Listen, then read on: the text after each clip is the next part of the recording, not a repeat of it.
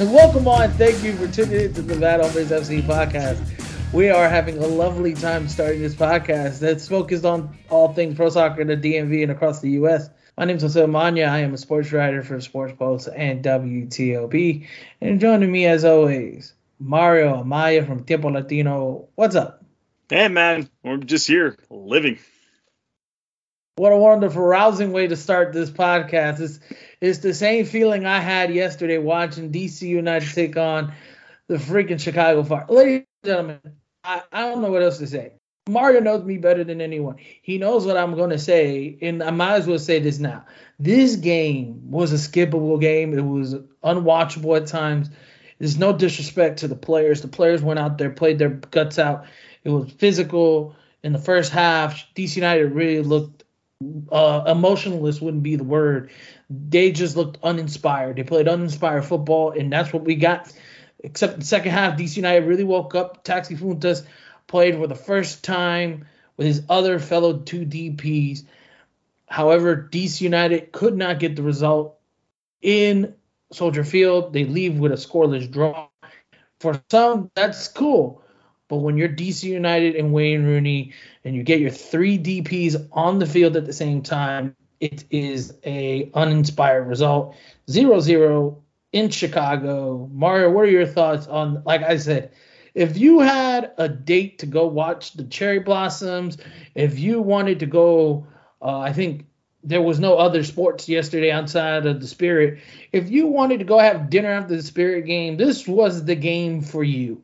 So, Mario, what were your thoughts on this marquee affair between the Fire and United?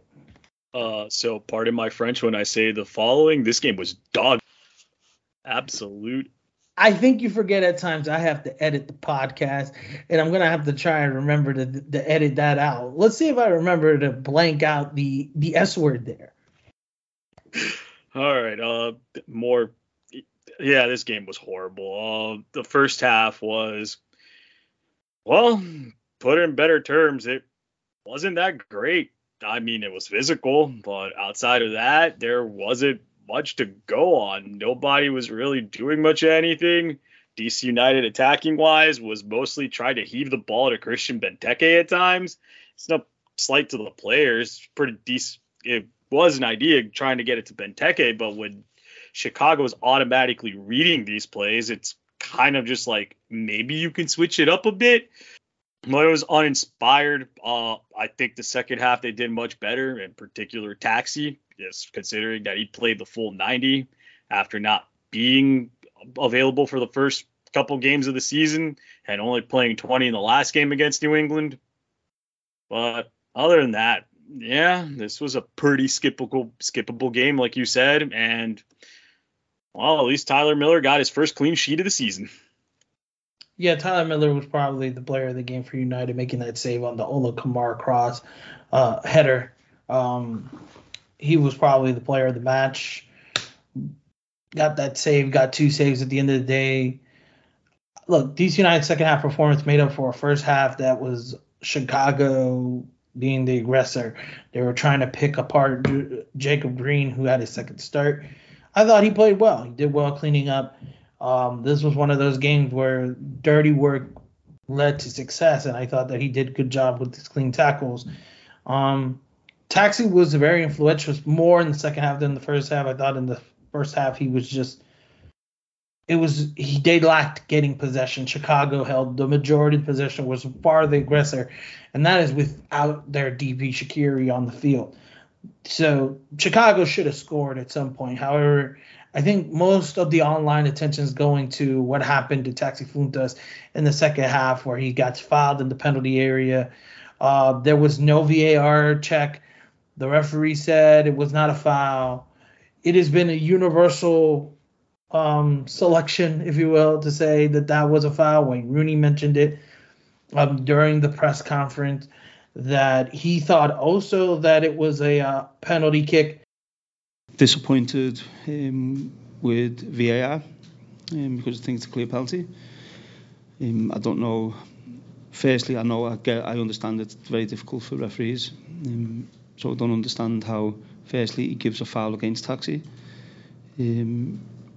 And secondly, even more importantly, I don't understand how VAR don't overturn it. So that's disappointing. I thought it was a pen. Did you think it was a pen? Oh, it was very much a penalty kick. The defender clearly takes Taxi down. Just the simple fact that I guess the defender sold the act of going down a little bit harder was pretty much what swayed the referee. And when you have VAR, you may want to use it. That was very much a play that you could check with VAR, but that was a penalty at the end of the day. And the fact that he didn't call it was pretty shocking. Yeah, I'm only going to add the fact that this is Wayne became the second coach. Later on, the LA Galaxy had a handball in the penalty area, which led to their coach to also complain about the refereeing. The consistency of the calls throughout the game in all levels of U.S. soccer yesterday was very. They were everywhere.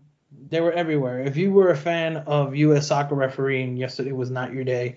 We'll talk about the spirit in a second, but I thought that was Taxi's PK. In terms of him, Klitsch, and Benteke, I'm less with you on it's just they heave it to Benteke. It's part of the game plan. Give him the ball so he could do hold up play to bring in Taxi and Click.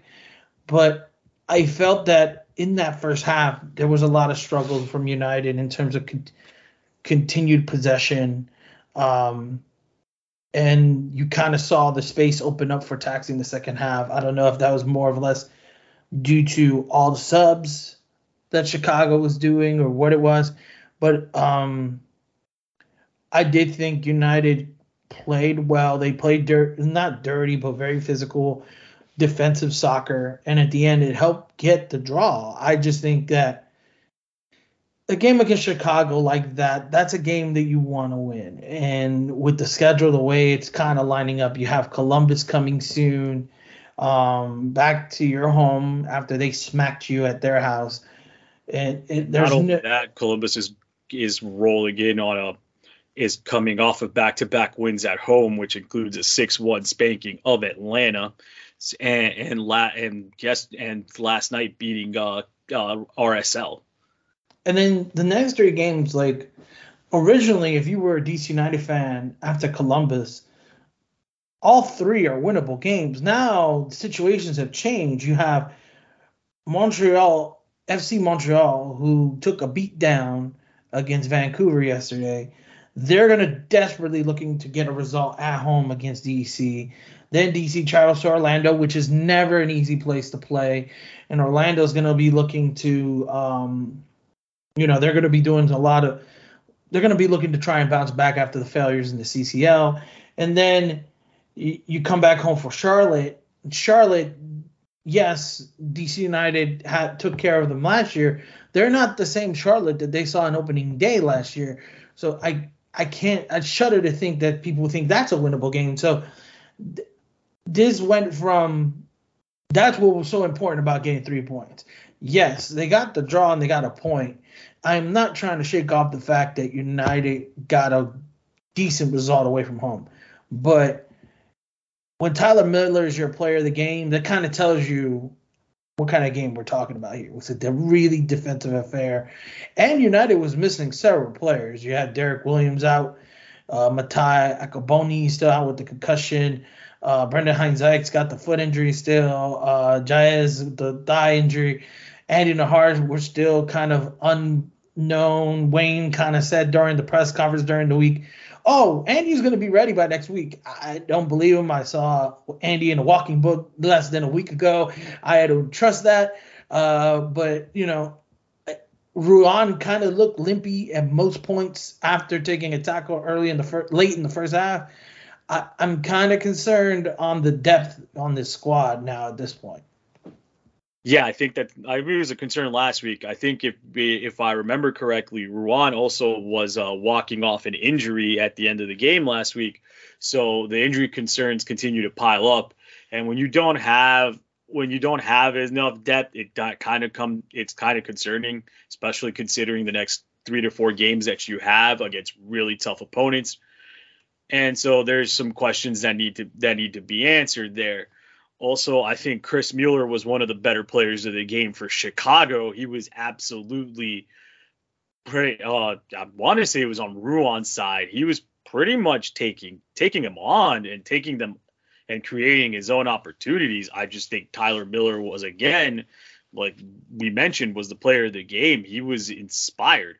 And so I think that those are lingering questions that need to be answered in the next couple of weeks. Hopefully they get O'Brien into the fold. It'll help out a little bit. But considering that a lot of the injuries are on the defensive side, how do you go about it? How do you address that issue, knowing that you may have some concerns on the defensive end of the ball?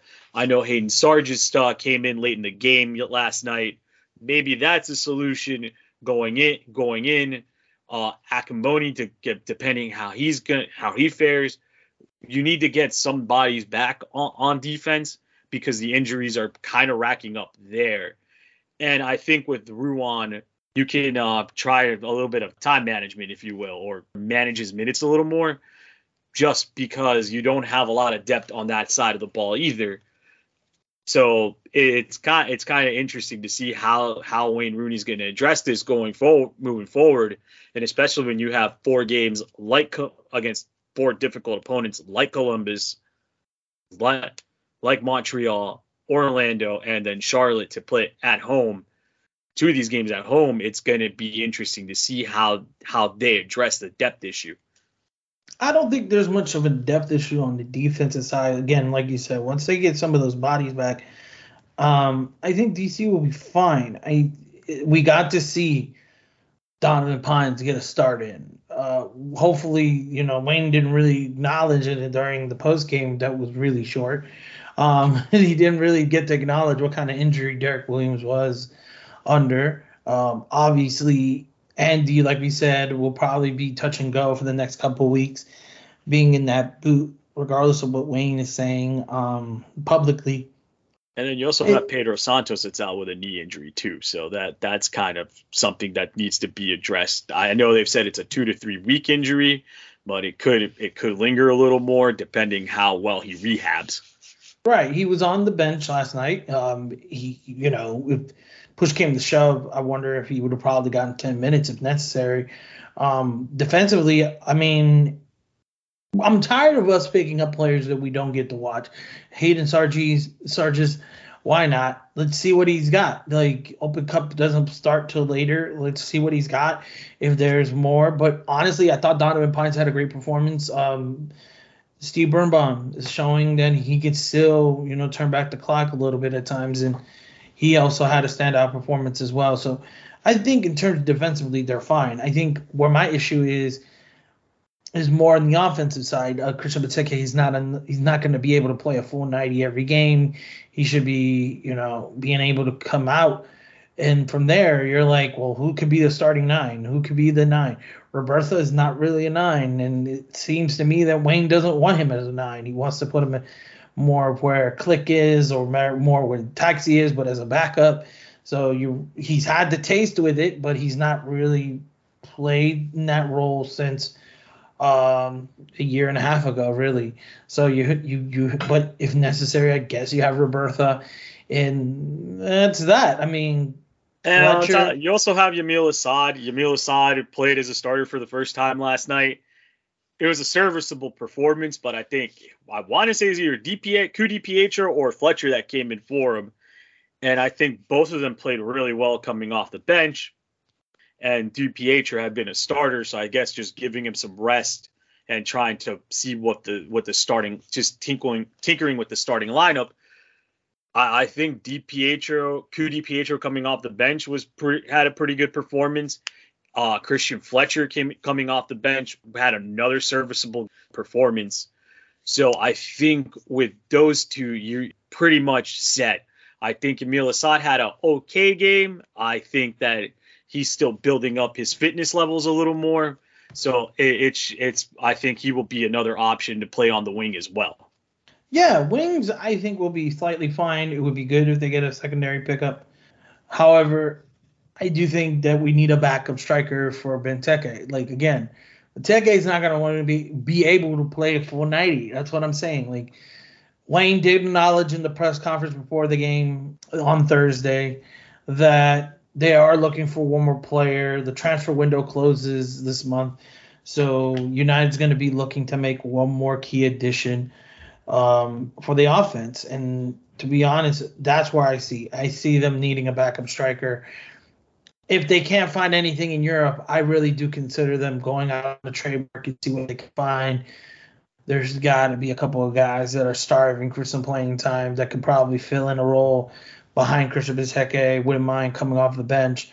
There's got to be a couple of guys like that the first thing. Not to say that I think it is this man, but the first name that comes to mind is Josie Altidore, a guy who can play the exact same position. His hold-up play is very similar to Christian Benteke's, but he's just a little older, and he's looking for playing time. I know that he's coming off an injury, and New England sees them as a part of their squad. But I'm just saying a player like that. It was such a different Chicago team when Kai Kamara came in. And that's what I'm talking about. A substitute that could come in and change the game for a team when things weren't coming off right. And Kai made such a difference in the second half when he came in for Chicago. So I think that's what United really needs. If they can't really find someone in Europe that's willing to take that role, I do think there's serviceable MLS players that can do that job. Yeah, and if not, you could also look at to see who's still available in free agency to fulfill that role. Exactly, but United's going to be playing this game coming up against Columbus. Please, the same defensive performance should happen the next game. There's one thing that's clear from that last game. There was a lot of ball watching that led to the goals in that Columbus game. That just cannot happen at home. DC United fans are not going to be thrilled if another 3-0 against Columbus since that will happen again. And and Columbus has a lot more dangerous offensive weapons. Not only do you have Lucas Zelarayan, you've got Cucho Hernandez. You also have a returning Christian Ramirez, who in his first game got a brace. So they've got some attacking options that can really do damage. So I think defensively they're going to have to be on their P's and Q's for that game as well. Yep, we'll keep an eye on it.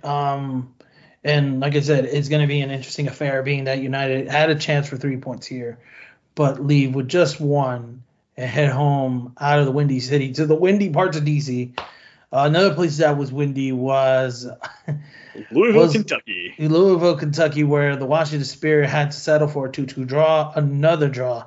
After taking a 2-0 lead in at halftime, actually scores her first 2 goals of the season, gets the brace.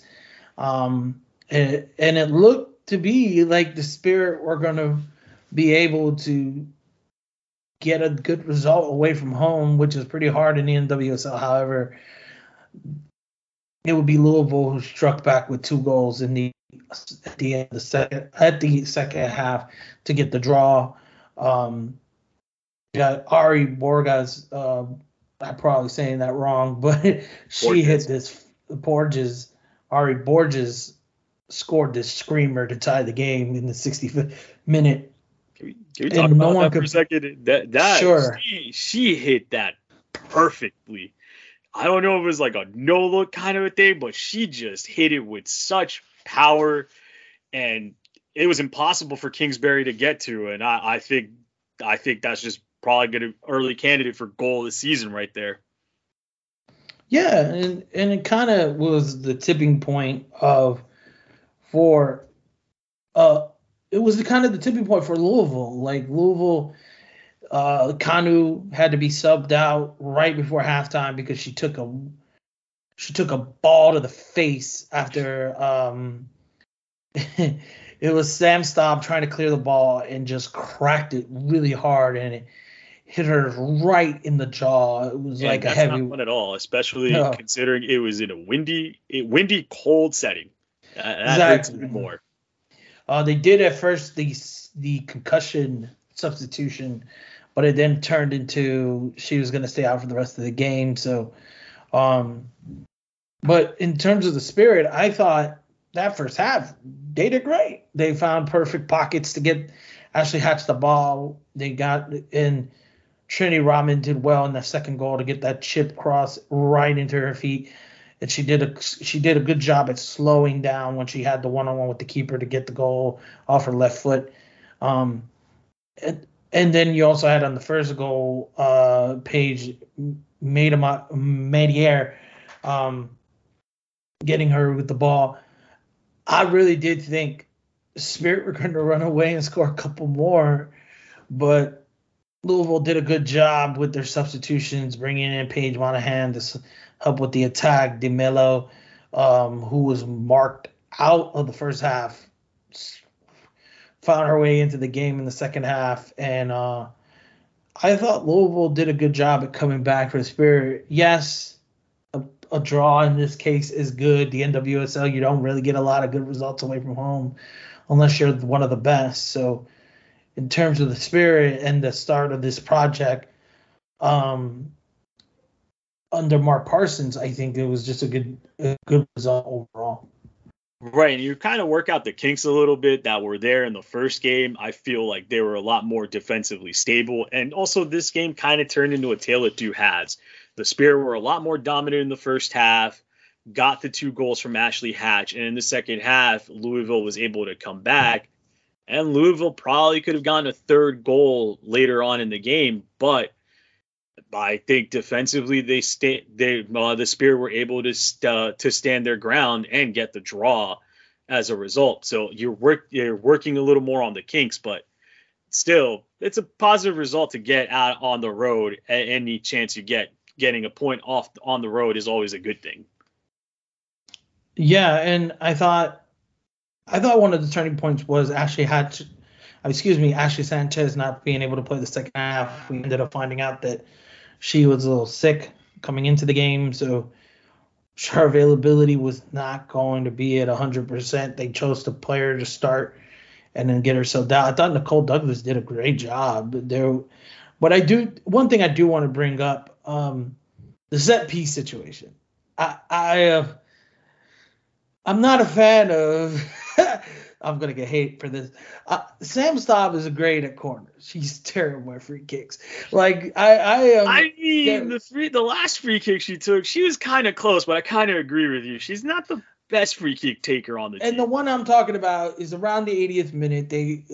Trinity Rodman gets tackled like directly on the edge of the penalty area. A good left footer can curl it. A right footer can at least do a direct shot at it. Or in this case, what Stam did, she left-footed, tried to go to the far post. It just didn't bend, and I've seen her with these free kicks. I think we were talking about this over the phone when we were watching this game. I said I actually would prefer Andy Sullivan going with her right foot, and it's not because I don't think Sam Staub is great. I think that Sam Staub is good at further free kicks that can get crosses into the area. Corner kicks, she does a well enough job. She does need to get better in finding Hatch. But I do think that when Sanchez isn't there, Spirit are lacking another potent spot kicker. And so maybe this is one of those times where you go to a Trinity Rodman and you say, hey, the next evolution of your game, you see Cristiano, you see Leo, you see Alex Morgan, your teammate. They take free kicks. They take pens. Maybe, we've seen Trinity take some pens. Maybe this is her time that she's going to have to learn to take free kicks.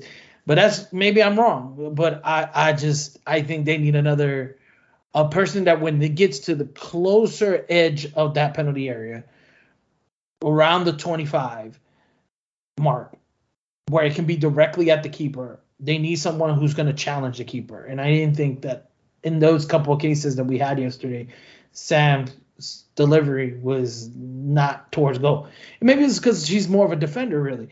But maybe see if Tara McCune wants to McCune.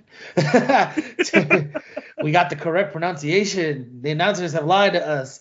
I was right the entire time. So Tara McCune could probably take it. Tara could probably take it. I would like to see if Andy would like to take it. I just think that there needs to be a better or Bailey Feist maybe or Dorian Bailey could also step up. You've got several options to see who you could have as a free kick taker. It doesn't necessarily have to be Sam Staub. I know that it's one of those options you have, but you've got several other options in players that are a lot more offensive minded and could definitely take a crack at it from a free kick and probably hit it a little more on target. And I'm not trying to say that Sam isn't that great. Again, I think her corner kicks have gotten way better. I think it was Jason Anderson of USA Today kind of mentioned last year she's probably the league's best offensive defensive player with the amount of passes she creates and the amount of attacks she creates in the Spirits' bottom third to help the attack. She's very good at that. The U.S. Women's National Team should consider her for a call-up soon. I just think in terms of when you're in that direct line, when you want that direct shot, you want someone who's going to who has the finesse to curl it perfectly. And we've seen Sanchez do it. She wasn't available for this shot. But you need someone who's either got the finesse or the power to just drop a ball in there and make the keeper work. The most important thing is you got to get the keeper to work. And when you're sending it that far post, and it's so far that I can't even say, I'm not even going to lie to y'all, it was not even inches away from the post. It was feet away from the post. So I kind of need it. You can tell I'm an offensive player. I want more accuracy with my free kicks. Y'all. All right? That's all I'm saying. Hey, man, she hit it so far wide, it was halfway to the Ohio borderline. No, it wasn't that far. It was far enough. She was closer to the kids that were playing with the bongos yesterday than she was at the net. That's all I'm saying. I just want it closer to the net. And I think a lot of we've seen 2 games. Maybe it gets better next week. But when the Spirit will have next week off because of the international window, and we'll take on North Carolina Courage in North Carolina on April 15th. Maybe that's the time you explore to see who you could have as another free kick taker. You could explore your options then. Yes. Yeah, probably. I hope so. We do have to mention that Paige Mater got her first red card, and what a wonderful performance. She played a full 90 but got 2 yellows in the last 10 minutes, so she will miss the next match. Meanwhile, also Mark Parsons got a yellow. He wouldn't dwell much in detail, but essentially he said some nice things to the 4th official, and the 4th official decided, let me tell the referee, and the yellow card was shown.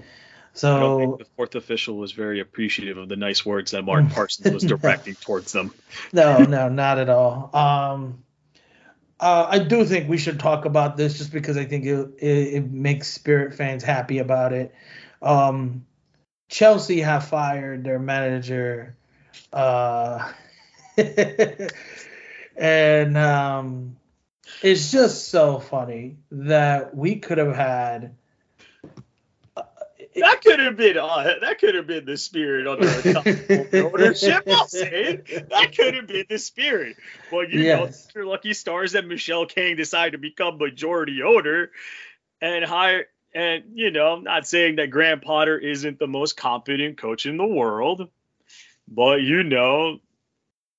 So let's just clear things up. So Graham Potter, who is the coach of the men's club over at Chelsea, was recently fired from his post as the manager over at Chelsea Football Club, who is owned by Todd Bowley. Todd Bowley, who is a Maryland native from Montgomery County, was the first name mentioned when the Spirit were technically on sale at the end of last season. It looked like he was going to have the numbers until Michelle Kang said, gotcha, beep. It's just like, she played the political game and she got the other minority owners to vote her in as the majority owner, and she then paid a record fee of about $30 to $38 million.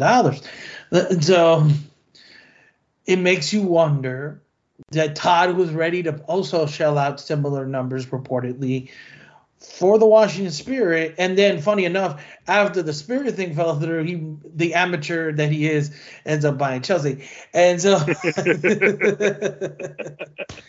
I'm just saying, are we happy? I've been saying this at my job. I am happy it's not Todd Bowley who is the man trying to buy the Commanders, that he was not the man that ended up not getting the Spirit. I am just now seeing the crap show that is my favorite Premier League club. It is astounding that it's got me wishing for a Russian back. Just saying. Hey, as a Premier League fan of a rival club of yours, makes the loss today feel not that bad after all. It could be worse. I could be a Chelsea fan. Yeah, because he has now fired 2 managers since taking control of Chelsea in a and span he fired the first manager like the week 7 after. games in. 7 games in. If there's anything where I'm just sitting here going like, so this is where spending goes wrong, and trying to throw all your marbles into spending money in players during the winter transfer market. Todd Bowley and Chelsea are a perfect example of that. Yeah. As you can tell, I don't have much to say. I mean, listen, when you try to upend Arsenal on trying to get a player and pay 40 million euros more than the market value price of the player, that could have been the Spirit under Todd Bowley, but thank God Michel Gang popped the team. All I'm gonna say is I would have expected, with the way Todd is acting with Chelsea, I would have expected him to break some rules. I do think, by the way, the NWSL needs to give us some salary numbers, and I want to see how legit was this $2 million deal. I mean, this $1 million deal that Trinity Rodman is paying, and why we couldn't keep a certain amount of players. That is another discussion for another day. This is our financial discussion of the day over here. But I do think the Spirit benefited not getting Todd Bowley. I do think one way the Spirit did not benefit out of not getting Todd Bowley is he is a local. And there is something about having a local in charge. There is no, correct me if I'm wrong, like no one of our, outside of the learners who are looking to sell the Nationals, there's no real locals that own any of the franchises in the area. And I think Dan Snyder's a local. I see him going out right now, so I don't count him. But so maybe I might be wrong, but they're one of the ownership groups that are looking to take over the Commanders do have a local. So maybe, and this is the Magic Johnson group. I forget which millionaire out of the two that really are taking on the franchise is a local. But I do think that it kind of sucks that way because we kind of shunned our own local. But at the same time, it's kind of funny and awesome to see him totally wreck that football club that was already wrecked, and basically have them sinking further and further away from Champions League. And now magically they're going to have to beat Real Madrid, which no. Hey, did you hear the news? Eden Hazard played today for Real Madrid. Well, on that lovely note, that is enough of us for the Bad Over AFC podcast. A shorter show than usual because that's what you get when you have two teams draw. So I feel like that is the perfect way to end it on a very quiet but reserved note. So before we let you go, Mario, tell the people where they can find out more about you. All right. If you want to know what I'm working on, or you just want to see gifs of me making fun of Jose and the troubles that are going on with his current Premier League club, you can follow me on Twitter at MarioMaya1. You want to know what's going on in the world around you, or in the DMV, or in Latin America, or wherever you want to get news from, you can follow El Tiempo Latino on Twitter as well, at El Tiempo Latino. You can go on their website, at eltiempolatino.com. And if you just want to put money in my pocket just because you like me, you can go to your local newsstand or metro station today. Sadly, Twitter's going to hell. I think I can say that.